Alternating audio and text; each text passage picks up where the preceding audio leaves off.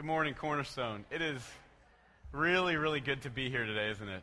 It's good to be in the presence of God. We can feel His presence here today. It's just so nice to share it with family, with all of you. I hated to break all of that up because it really was just like a family reunion, and it was really fun. My name's Barry. I'm an elder here at Cornerstone. Justin has dubbed me Elder Barry, and I guess when I walked into it, what did you say? What was the word you used to describe me? Somebody said hi, and it was like the most despondent reception to the title ever of Elderberry. And so I've decided I'm just going to embrace it. So thanks, Justin. I will be Elder. Pastor Justin dubbed me the name, so I will embrace it instead of... Huh? I won't whine. Elderberry whine. I won't whine. Elderberry won't whine. Since we dismissed the kids and we already did announcements, this isn't on the agenda for today, the order of worship, but I do have one other announcement and family need for us to be aware of as a body. Our toddler room, we have a group of teachers that teach in the toddler room very, very, very faithfully, but it's a very, very, very small group. And they're struggling right now, hurting. Our family has a need. If you do not serve with our kids, but you love kids, and if you love humans, you should love kids because they're small humans. We really could use some more help in the toddler room. So this is just a statement of need from our body, from our family, for our family to sort of help pick up that need right now. Our kids are extremely valuable to us because they are, I think Whitney Houston said they're the future. But we love our kids, and serving our body at Cornerstone includes serving our kids as well. They are as much a part of our family and our body, regardless of how brand new they are, like Austin, or how big they are, like Tim, Gene, big guys like that. So we've got toddlers and teachers. Teachers need your love and support. And so it would be a great thing if you have any desire whatsoever to work in the toddler room. Our body needs it, and we would love to hook you up. You can see me. You can see Pastor Matt when he gets back. You can see Terry. You can see my wife, Olivia, after the service. Just let us know. We would love to hook you up with that toddler room to help us teach and lead and love those kids. If you've been here for the last few months, you know that we are studying right now the book of 1 John. 1 John was written by the Apostle John. He referred to himself as the disciple that Jesus loved. He was a man that knew Jesus personally, knew him very, very closely. And he wrote a letter, a series of letters. He wrote 1 John, 2 John, and surprisingly 3 John, all named after him. He also wrote the Gospel of John, and he wrote the book of Revelation, the revelation of Jesus Christ. John was one of the most prolific writers of the New Testament, and he was one of the disciples. And at the time that he wrote the book of 1 John, he was writing to a church that he loved.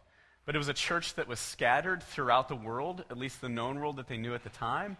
And it was a church that was struggling with a lot of issues, and one of those issues was false teaching, unorthodox teaching. And specifically, the unorthodox teaching that they were struggling with the most was this teaching called Gnosticism. And Gnosticism basically said that Christ came to earth not in full physical form, but was basically always spirit, that God was always spirit, that he was never fully flesh, he was only spirit, and that while he gave salvation, that salvation was simply in a spiritual realm. And that each person, if they could connect with God on a special level of knowledge, gnosko, special level of knowledge, that they could find salvation through this spiritual Christ. And John was teaching to his church, and he referred to the church as dear children throughout the book. And you'll see that as we go through. He refers to them as dear children because they're people that he loved. John, at this point, is an old man. He is probably the last surviving disciple. All the rest have been martyred. He himself has been tortured at this time. And he sees this church that he loves, and he wants to share a letter of love with them, to connect them back to the physical Jesus, the real Jesus that actually came to the earth in human form. He was both God and both man, and he had a message of good news for the whole world. It was not just a spiritual world. It was not just a spiritual world that allowed you in the flesh to do whatever you wanted to do. But it was a world that is connected both physical and spiritual to the Jesus that is real and is alive, was resurrected, and is still alive today. So John writes this letter. Today we're in chapter 3 of 1 John. If you have your text, please go there with me. We'll just be reading verses 1 through 10, at least for now. This is again 1 John 3, verse 1. See what kind of love the Father has given us, that we should be called children of God, and so we are. The reason why the world does not know us is that it does not know him. Beloved, we are God's children now, and what we will be has not yet appeared. But we know that when he appears, we shall be like him, because we shall see him as he is. And everyone who thus hopes in him purifies himself as he is pure. Everyone who makes a practice of sinning also makes a practice of lawlessness. Sin is lawlessness. You know that he appeared in order to take away sins, and in him there is no sin. No one who abides in him keeps on sinning. No one who keeps on sinning has either seen him or known him. Little children, let no one deceive you. Whoever practices righteousness is righteous as he is righteous. Whoever makes a practice of sinning is of the devil, for the devil has been sinning from the beginning. The reason the Son of God appeared was to destroy the works of the devil. No one born of God makes a practice of sinning, for God's seed abides in him, and he cannot keep on sinning because he has been born of God. But by this it is evident who are the children of God and who are the children of the devil. Whoever does not practice righteousness is not of God, nor is the one who does not love his brother. Now that passage in the middle of 1 John is a very difficult passage in some ways. I mean, John is speaking about some very real things to a very real church that is struggling with very real problems. And those are real problems of the flesh. And people within the church saying, I can live in this flesh however I want to. And it doesn't matter whatever else was said in the law and the prophets prior to that. Because Jesus came, because he set me free, I can live however I want to. And John is saying to those people, no, that's not true. What you are doing is lawlessness. And John is speaking a message of law right here. And so these 10 verses are pretty strong. And they're pretty hard to take as on their own. Because as we go on, the next part of 1 John 3 is the part that everyone knows. It's the, beloved, let us love one another. You know, the love is of God. Everyone that loves is born of God and knows God. That's the part of 1 John that we always want to go to. But we can't go there without engaging these 10 verses first. It's a message, a very strong message that God is giving, or that God is giving through John about law. And so we're going to have to talk about it. This past winter, my family and I had the opportunity to take my family on the vacation of a lifetime.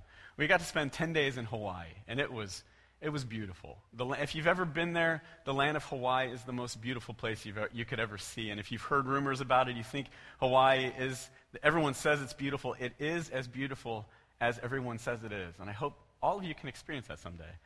That trip, that once-in-a-lifetime trip that we took now, we're trying to figure out how to make that a twice-in-a-lifetime trip or a third-in-a-lifetime trip.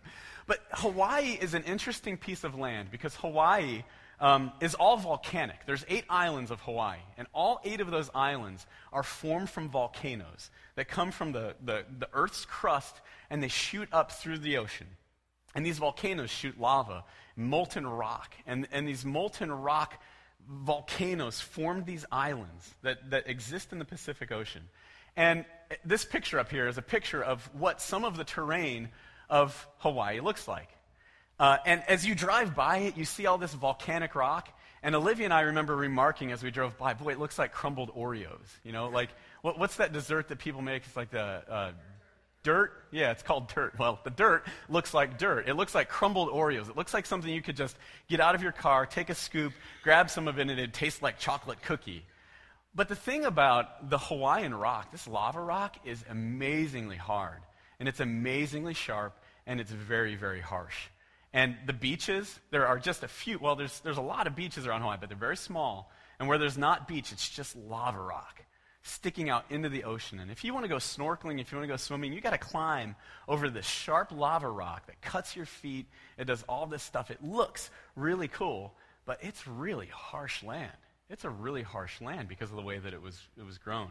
Now, when we go on vacation, if you're a nom and you go on vacation with me, you know one thing. You're going to have to engage history when you go to Hawaii. or anywhere else. And my family are pretty good sports. I've dragged them through battlefields all over the eastern seaboard. They've gone to Gettysburg. I've stranded them, what felt like stranding to them, in South Carolina last year. And we're in Hawaii, and I'm thinking, I got to find a battlefield, because it's who I am. I find battlefields. But the history of Hawaii is almost unknown. The history that is known of Hawaii only goes back to about 1780, the first time Western white sailors landed ships on Hawaii. No history before that had been written at all. But I found this guidebook.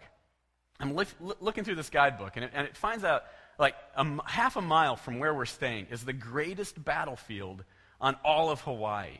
And I thought, I got to find this thing. And so for a week, I'm dragging my family around, taking shortcuts and U-turns and detours to try to find the Hawaiian battlefield, and I can't find it anyway.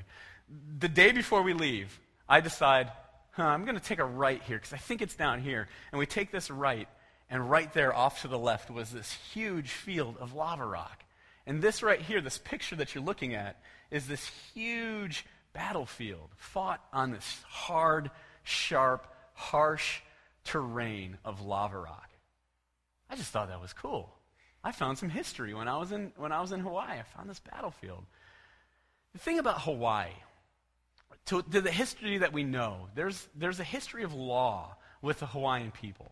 And the history of law with the Hawaiian people was a history of people that were trying to figure out how they could live in harmony with this crazy nature that they had inhabited.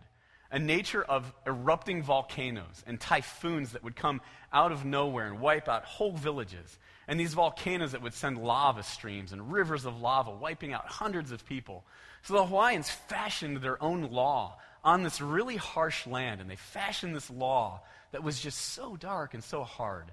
And basically, under the Hawaiian law, they figured out that every little thing that we can do, if you do it wrong, it has to result in death, because you violating the law means that Pele, the goddess of the volcano, is going to kill us all. And so, for instance, if you walked in front of Jake is always our illustration. If Jake is the king of Hawaii, and I am just a peasant, and I happen to walk such that my shadow passes over Jake, I am now punished by death for doing so. And this is the basis of the Hawaiian law. Men and women could not eat together. If they ate together, they were executed. They were killed because of the harshness of the law and the harshness of this land that they lived on. We humans have a very, very interesting and very strange relationship with law.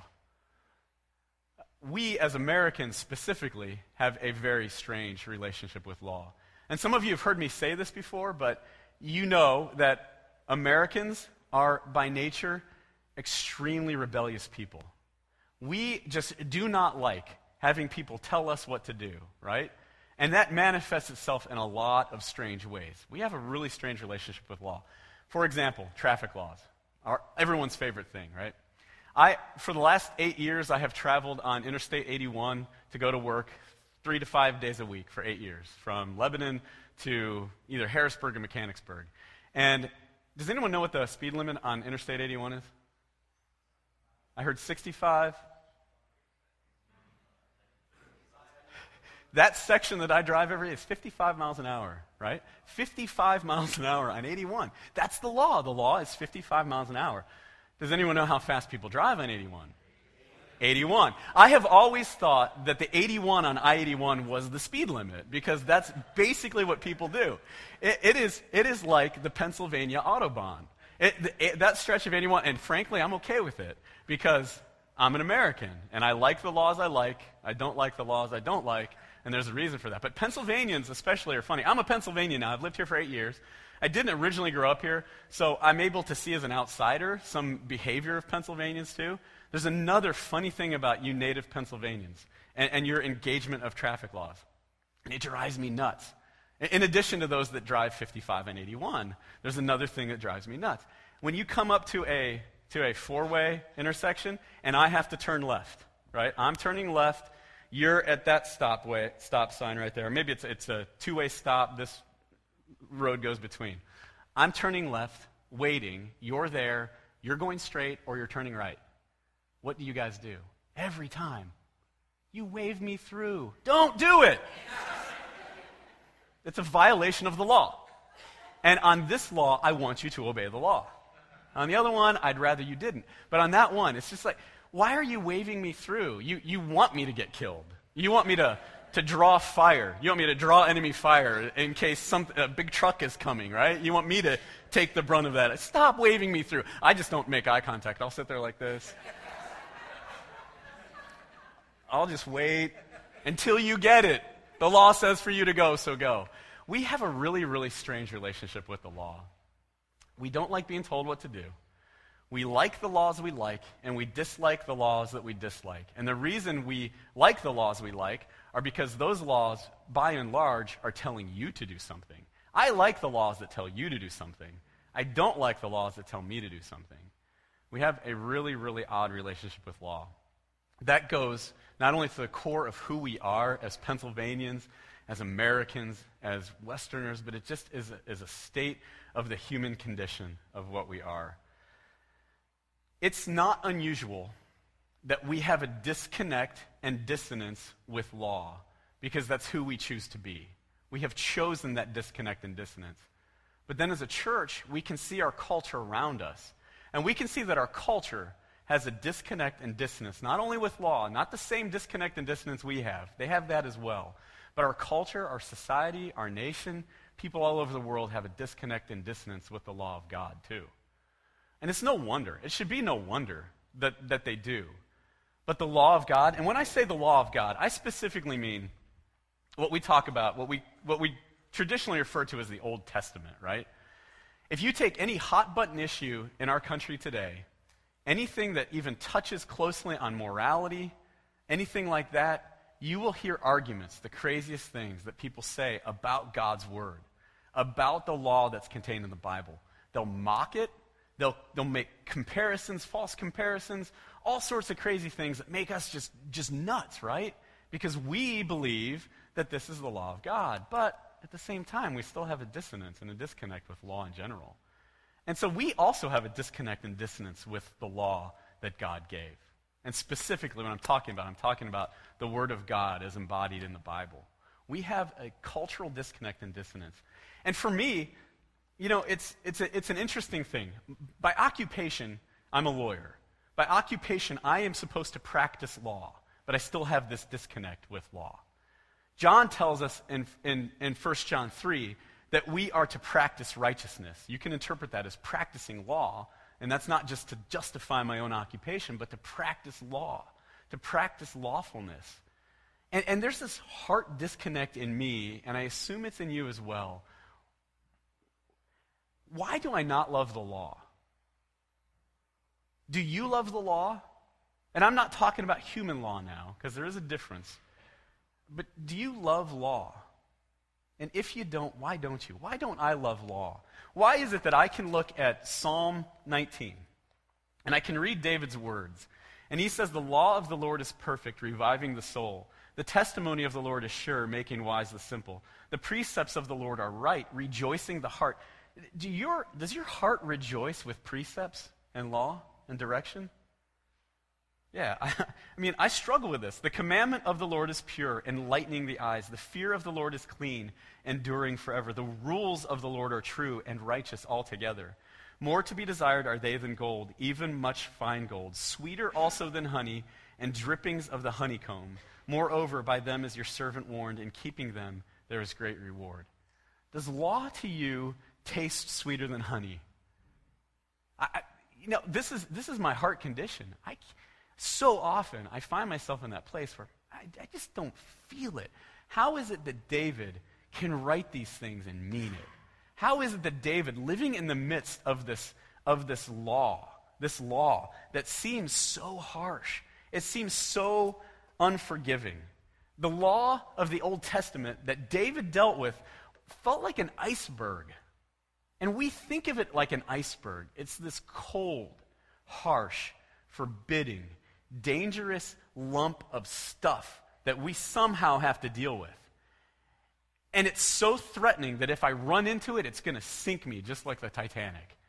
How is it that David could sing in Psalm 19 about his love for the sweetness, for the passion of what the law was to him. Sweeter than honey. How do we get to that place? Does it even matter? Does it even matter? First John, the apostle, appears to believe that it matters quite a bit. Because he says, whoever makes a practice of sinning is of the devil, for the devil has been sinning from the beginning. The reason the Son of God appeared was to destroy the works of the devil. No one born of God makes a practice of sinning, for God's seed abides in him, and he cannot keep on sinning because he has been born of God. And John says, sin is lawlessness. So when John says that if you make a practice of sinning, you make a practice of lawlessness. Flip that on its end. If you make a practice of lawlessness, you make a practice of sinning. So John appears to think that it matters. Even in this New Testament world where Christ has come in spiritual form to redeem us, it still matters. Sin and lawlessness still matter. And righteousness and law abiding still matter.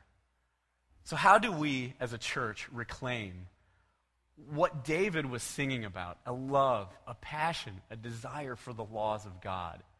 I think we need to discover what the law of God was and why he gave it.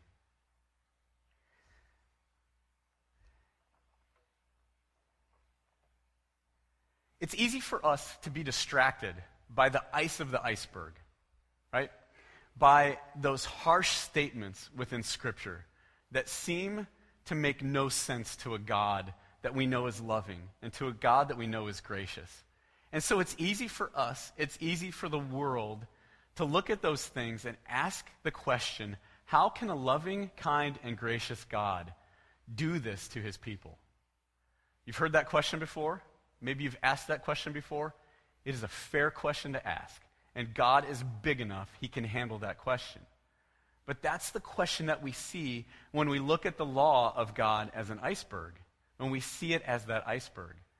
But it's not right for us to look at the law and get caught up in the mechanics of the law itself, because the law is never about the thing that it regulates. Go back to the Pennsylvania traffic laws. Traffic laws do not exist because of traffic. They don't exist, speed limits don't exist because cars go fast, right? Traffic laws don't exist because of traffic, and they don't exist to regulate traffic. Rather, all laws exist for two reasons. To establish a relationship between the lawgiver and those that are subject to the law, and to establish a relationship between those people that are subject to the law. That's what traffic laws are for. Those traffic laws, that speed limit, that right-of-way on a left-hand turn, those exist because there's a right relationship between you and me.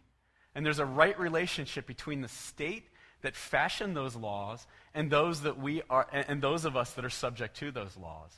It's not about the traffic law itself. It's the same with God. God did not write laws about eating shellfish and crazy things like this because shellfish. He wrote laws and he gave man laws because he cared about two things: a relationship between him and us, and a relationship between us, together, working together.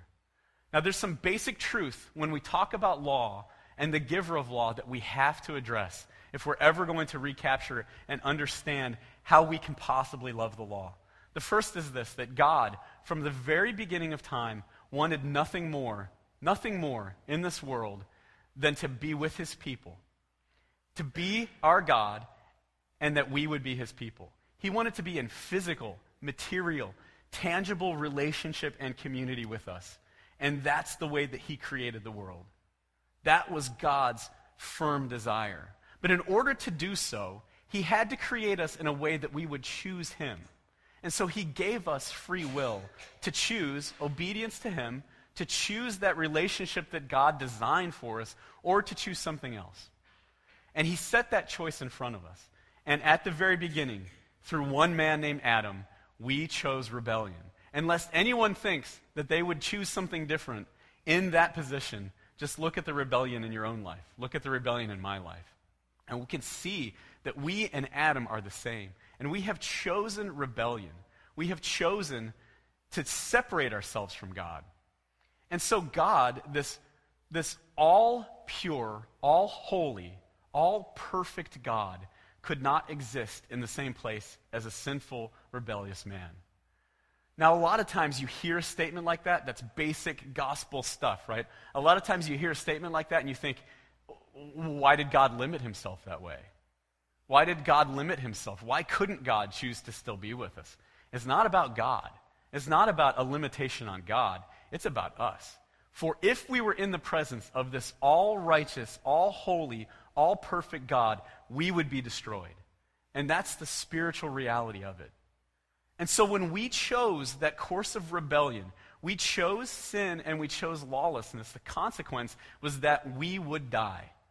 Basic gospel stuff. It wasn't about God limiting himself or about God limiting us. It was a spiritual fact. We could not exist in the same place as a perfect God. But God always wanted to be with us. He always wanted to be in community with us. He always wanted to be in relationship with us. And so he thought of a way. And so he gave people law. And so law, rather than being an iceberg, this foreboding thing, was really something like this. Because what God wanted to do was to give people a tangible, a material piece of who he was that man could hold on to, that man, wallowing in a sea of sinfulness and loneliness and despair and lawlessness, could have something that he could grab onto. Some tangible piece of the living God that wanted nothing more than to be with us and in community with us. And so God gave us law. So law was a gift of a loving God. Law was a gift unlike anything man had ever seen anywhere else in the world. Up to that point, when he spoke to Abraham and the patriarchs, and when he physically gave the law to Moses, up to that point, nowhere else in the world had man ever experienced anything from the gods that they had manufactured, from the gods that they had created, from the false gods, from the other gods, all the gods that were not Yahweh. None of them had experienced anything like this. Because we have a God that is unlike any other God. If we go back to this story about Hawaii, the thing about this battlefield that just shook me to the core was the reason it was fought. Hawaiians, they manufactured this law that was not rooted in who God was. It was rooted in their fear of the natural world and all this stuff. White man came in ships in 1779. And for the next 30 or 40 years, every Westerner that stepped foot on Hawaii, left and right, is breaking all of these Hawaiian laws. Because they don't observe them. And the Hawaiians had no ability to bring their justice to the powerful white man. But every day, these guys are coming off of these ships. Their shadows are crossing over the king. They're touching the king. They're eating meals and doing other things with Hawaiian women. And the volcano is not exploding. And the typhoon is not coming. And these white men are not dying. And Hawaiians are not dying. And this law is being broken. And in 1820, the king of Hawaii, King Kamehameha III, said to his people, I have observed this thing, that when these men come, they violate our laws and the gods are not angry. We are worshiping false gods. Now understand, up to 1820, no Christian missionary had ever stepped foot on Hawaii. No one had come specifically to spread the gospel of Jesus Christ to Hawaiians. There had been Christians on these ships, and I assume because they are Christ's flesh, that they behaved as Christ's flesh on this land, but no concerted effort had ever been made to convert Hawaiians. And King Kamehameha III said to his people, I have observed this thing, that our gods are not real. That we are worshiping and serving gods that aren't right, and we have created false laws that mean nothing. And so he said, I'm going to have lunch with my sister-in-law. When his uncle found out about it, his uncle was one of the chief priests of the Hawaiian law, said, you will not do that, and we will fight you to make sure that our laws stay in place. King Kamehameha III goes and has lunch with his sister-in-law, violating the law, and under the law he should die. And his uncle comes with an army on this field, and they fight a battle in Hawaii on this field to end law. Because this is a people struggling, like clawing their way on a harsh land, trying to figure out the best way that they can make themselves right with a God that they know must be real, but a God that they cannot see and a God that they cannot touch, and a God that they haven't known before. And meanwhile, God himself has chosen to reveal himself in a tangible, physical, material way to the people of Israel. And so he gave the people of Israel that tangible, physical way to reveal who God was, the vastness of who God was. The Israelites were blessed with that tangible, material handhold, that they could touch this God that was just, and this God that was holy, and this God that was perfect, and they had that law. Meanwhile, in Hawaii, they're struggling with this, right? The Hebrews understand that the law is not so much an iceberg, it's more of an island. And just like the iceberg has just this mass underneath it, every island, specifically the Hawaiian Islands, they have this massive land underneath them. This massive land that is more than just the law itself. In fact, Mauna Leo on Hawaii is presumably the tallest mountain in the world. Everyone thinks of Everest, but if you go from the sea floor, the bottom of the floor, to the top of I can never say it, Mauna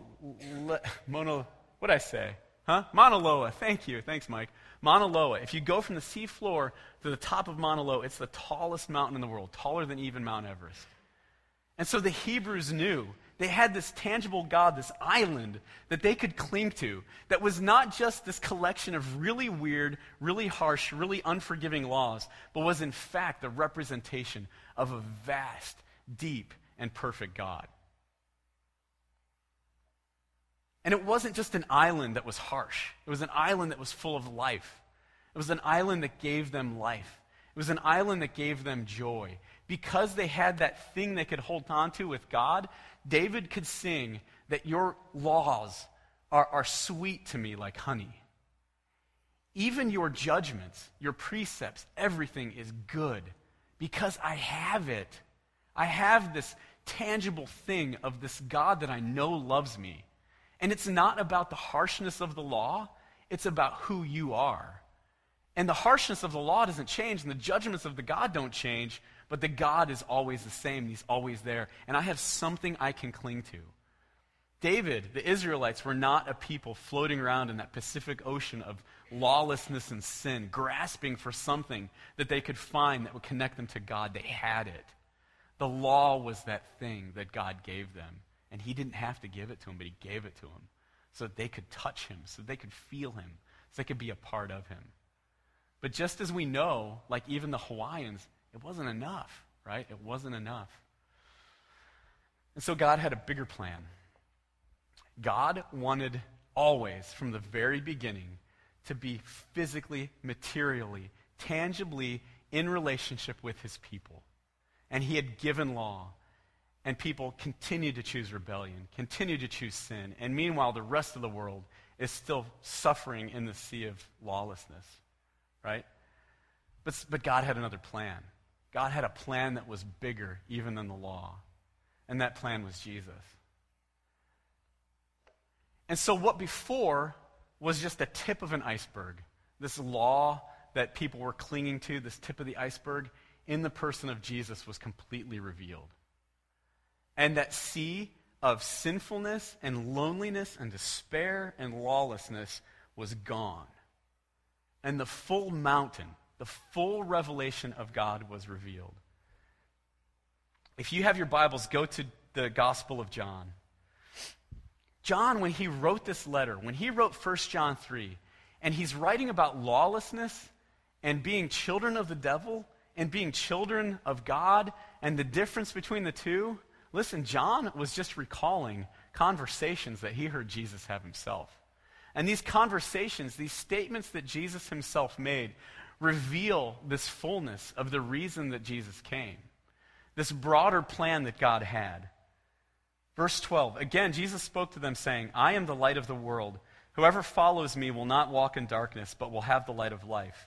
So the Pharisees said to him, you are bearing witness about yourself. Your testimony is not true. Jesus answered, Even if I do bear witness about myself, my testimony is true, for I know where I came from and where I am going. But you do not know where I come from or where I am going.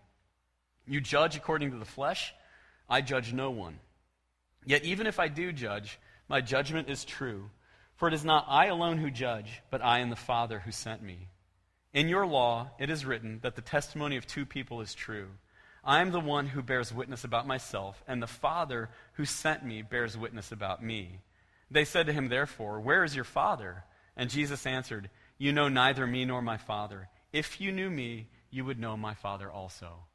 And so Jesus is declaring to these Israelites, the ones that had the law, that tangible piece of the law, that he, Jesus, is the fulfillment of that law. Just as God wanted to reveal himself through the law, Jesus is saying, I am my Father. I am that God. That piece of the law that you were clinging to is now being revealed in me.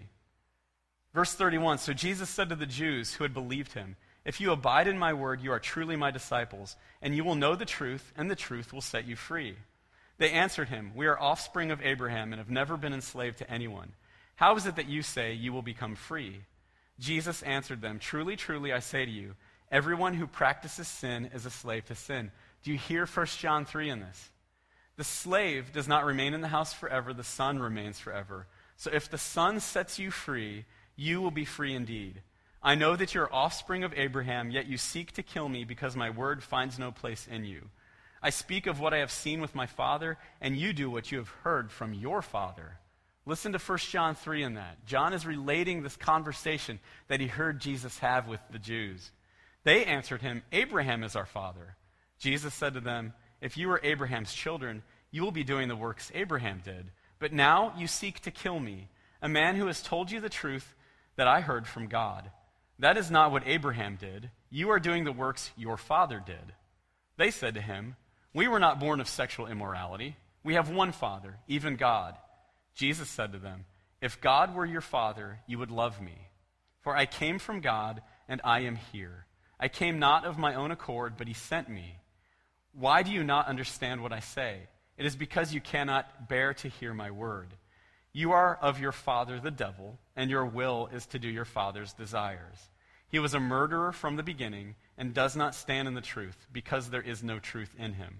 When he lies, he speaks out of his own character, for he is a liar and the father of lies. But because I tell the truth, you do not believe me.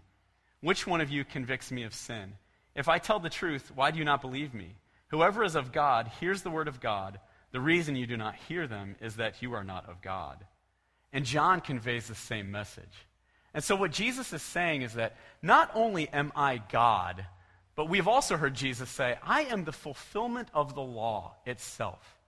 So Jesus, who John referred to as the Word, Jesus, the Logos of Christ, the Word of Christ, the Word that gave rise to all of the law, all of God's desire to reveal himself through these words. Christ is those words. He is the Logos of Christ, and he is now made real. And so God's plan to fully reveal himself was to do it through the person of Jesus, and to embody in Jesus all of the law that was spoken before, and to embody in Jesus the law of sin and death that had governed all of man from all time, from the very beginning, from Adam. And so Jesus, this law, why does God give law? God gives law to establish relationship with himself and his people, and to establish relationship between those people.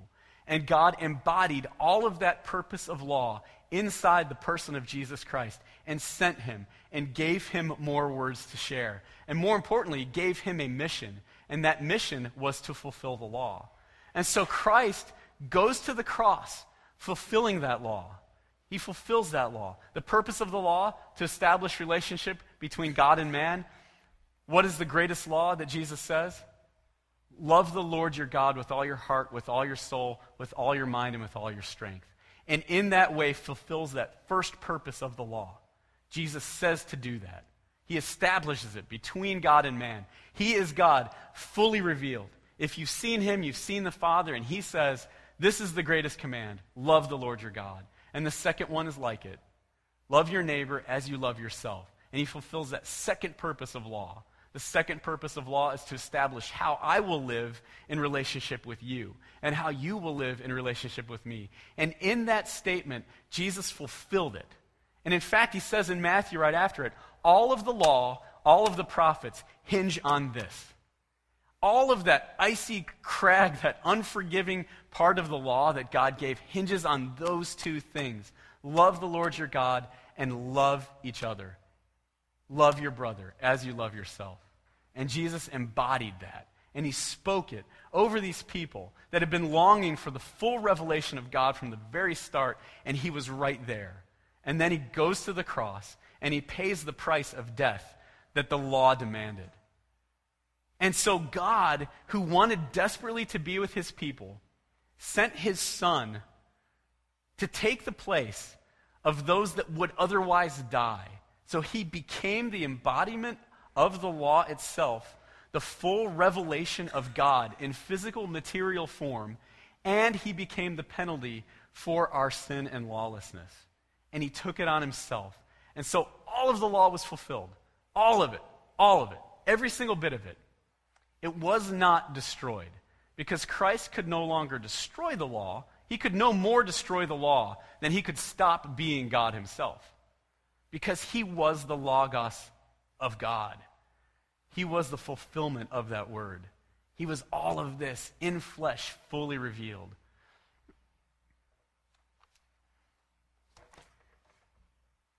And so the reason that Christ came was for that. To be the full revelation of God. To be the full fulfillment of the law. So John says, the reason why the world does not know us is that it did not know him. Beloved, we are God's children now, and what we will be has not yet appeared. But we know that when he appears, we shall be like him, because we shall see him as he is. And everyone who thus hopes in him purifies himself, and he is pure. Everyone who makes a practice of sinning also practices lawlessness. Sin is lawlessness. You know that he appeared in order to take away lawlessness. And in him there is no lawlessness. No one who abides in him keeps lawlessness. And no one who keeps lawlessness has either seen him or known him. Little children, let no one deceive you. Whoever practices law, practices righteousness, is righteous as he is righteous. Whoever makes a practice of lawlessness is of the devil. For the devil has been lawless from the beginning. The reason the Son of God appeared was to destroy the works of the devil. The reason that the Son of God appeared was to destroy lawlessness.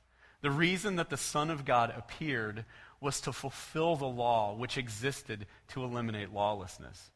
No one born of God makes a practice of lawlessness, for God's seed abides in him, and he cannot keep lawlessness because he has been born of God. By this it is evident who are the children of God and who are the children of the devil. Whoever does not practice law, whoever does not practice righteousness is not of God, nor is the one who does not love his brother. Whoever does not practice righteousness, love the Lord your God, and whoever does not love his brother is not of God. And that's how John could say the very words that Jesus said, because Jesus was the fulfillment of all of it. And so John is calling us to that place. Does it matter if we love the law? Does it matter if we love the Word of God? Does it matter if this means anything to us? Jesus says it does because I am this. Because I am the fulfillment of all of this, and therefore it matters. Listen, we cannot love the lawgiver and despise the law. It is impossible. Because if we do so, we make a practice of lawlessness, which is sin, which separates us from God, which is the reason that Jesus came, to destroy that sin, to destroy that lawlessness. We cannot love the King and despise his laws. Our country began, some of you have heard this, but our country began in 1775, around that time. Prior to that time, our founding fathers believed in the concept of liberty, but they referred to it as the king's liberty. To them, the liberty that they experienced as English colonists existed only in the person of the king. Only the king could embody liberty. And whatever liberty we as colonists had, we had because the king gave it to them. It was only later, when they learned some things that hurt their feelings and offended them, that they decided to turn that against the king and said, we now desire liberty from the king. But I'm telling you, they had it right at first. Liberty only exists in the person of the king. Paul confirms this. He says, we are either slaves to sin or we're slaves to righteousness. Repeating the things that John said. You can choose to either be a slave to sin or a slave to righteousness. Either way, you will be a slave. But if you choose to be a slave to righteousness, as John calls us to be, as Jesus calls us to be, then you experience freedom. Because freedom only exists in the person of the king. And freedom only exists because Jesus Christ set us free through the fulfillment of the law. And that's the only way we can ever experience liberty or freedom, is by practicing righteousness as Jesus defines it and by loving our neighbor as he said to do. This is the beautiful picture of the law. So, how can we love the law? How do we reclaim that space where we can say, the law is good to me? The law gives me life. The law is this place where I thrive. The law is sweeter to me than honey. It is the most sweetest thing to me ever because Jesus Christ is the law. He is the fulfillment of the law. When Jesus was here in flesh, he meditated on these words. He meditated on the law and prophets. He did not do away with them. He was them. He was the fulfillment of them. He memorized these. He took it inside. He loved the word that his God gave him. And he was the word that God gave to us. So do you love the law? Does it matter? How do we reclaim love of law? By reclaiming love of the one who gave us law. If you love the one that gave you law, then you love law. If you love the one who embodied law, then you love law. If you love the one that fulfilled all of the law, then you love the law. So now, all we have to do is love the law as well. We are at a place right now in our culture, in our society, in our church, where this is becoming separated from everything else that everyone says. And we find ourselves in that same place as the Gnostics were. Because the Gnostics said, well, this really doesn't matter. The only thing that really matters is Jesus. But those two things can't exist at the same place. You cannot say that the only thing that matters is Jesus and this doesn't matter. Because this and Jesus are the same thing. Because Christ fulfilled the whole thing. I want to issue an invitation to us as a body today to declare love for the law. If you want to reclaim a love for the law, reclaim it. State it. We'll state it. I've got some cards. They're just pieces of paper. And they're all down here on the front. Band, if you want to come up right now. They're all down here on front. The prophecy mic is here. We as a body have an opportunity to just declare. There's nothing mystical or magical in this, but it's an exercise for us as people to sing the praise that David sang as well. If we say we love Christ, then we must love the law. We must love the law. And so these are all verses out of Psalm 119. And I'm going to start it off. Some of them are short, some of them are longer, but the invitation is for us as a body to corporately engage us, to corporately declare that we rely on God's law because we claim to know Christ and we claim to know the lawgiver. Blessed are those whose way is blameless, who walk in the law of the Lord. Blessed are those who keep his testimonies, who seek him with their whole heart, who also do no wrong, but walk in his ways. You have commanded your precepts to be kept diligently. Oh, that my ways may be steadfast in keeping your statutes. Then I shall not be put to shame. Having my eyes fixed on all your commandments, I will praise you with an upright heart when I learn your righteous rules. I will keep your statutes. Do not utterly forsake me. Thank you for joining me in declaring the goodness of God's law. There's one piece of it that I just wanted to end the word with, and then Tim is going to bring our benediction. What God is not calling us to is a slavish devotion to the law apart from him. The belief in Jesus and practicing righteousness go hand in hand. I think the interesting thing about John 8 is the way that it starts in verse 31. So that conversation that Jesus had with the Jews, when he goes on this hard conversation about them being sons of the devil and them arguing that they are sons of Abraham, and him saying, you need to be sons of my Father as I am. This conversation starts with him talking to Jews. And I want you to see or to hear who he was talking to. Verse 30, right before this, Jesus talks about, he gives this message of him being the light of the world. And he says, as he was saying these things, many believed in him. The very next sentence says, so Jesus said to the Jews who had believed him. And then he goes on that conversation. And he has this conversation with the Jews that had believed him. So belief in who he is and practicing righteousness go hand in hand. Because the Jews were like the predecessors of the Gnostics. We believe you. We believe the words you're saying, but you don't believe who I say I am. You cannot practice righteousness apart from loving Jesus and worshiping Jesus. And you also cannot love, believe, and worship Jesus without practicing righteousness. That's just that last piece that I wanted to share, and Tim's going to share the benediction.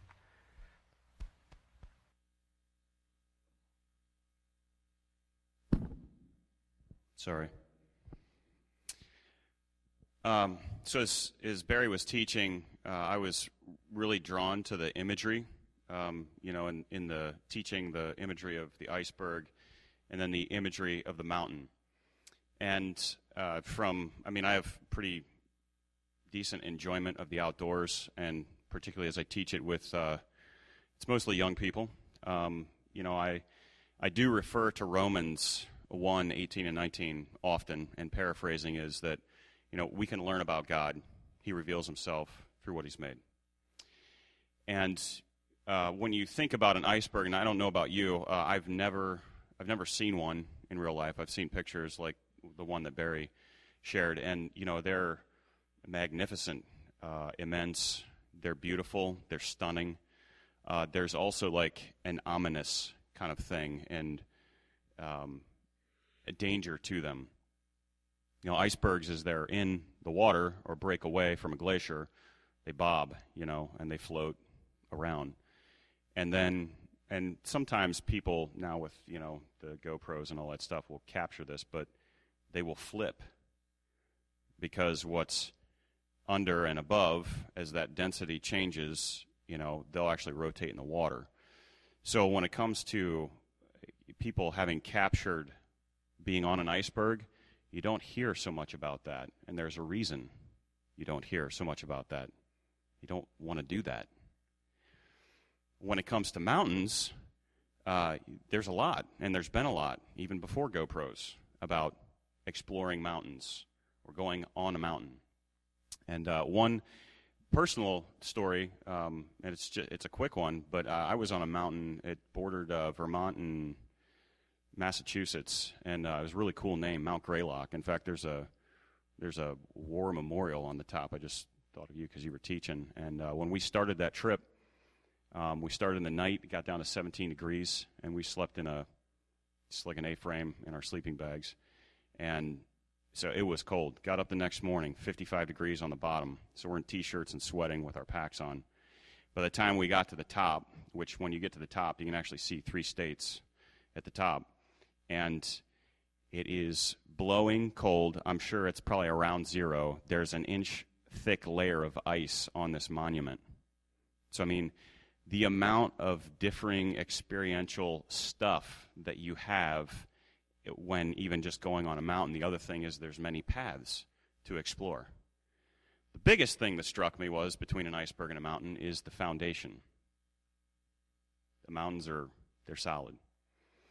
And so as Barry was teaching, I was really drawn to, God drawing us, revealing of himself, to explore him, to join him in the adventure of the story he has for you, the story he has for the church, and knowing him. Because, like the iceberg, and the law, we can't do that. But, as Barry was teaching, He can, he does, he is. And we can join him because he has overcome what we could never. So I'd like to offer a benediction this morning. Father, we join together as your children in just saying thank you for overcoming, Lord, for becoming what we can't. And even when I think of the law and I think of, it being even like an iceberg, I mean, there's a lot to it. There's a lot that can be revealed. There's a lot that you would draw out through the law. It's something that as we would try as much as we could never fulfill. But through Christ you did. And he is a solid foundation. And you invite us, God, to know you, to explore you. So, God, as I am with my brothers and sisters, Lord, may we today join you, God, in loving you first, and loving one another as you've directed us to. And in so doing, God, know you richly, know one another richly, and explore you in your truth that is a solid foundation. In Jesus' name, amen.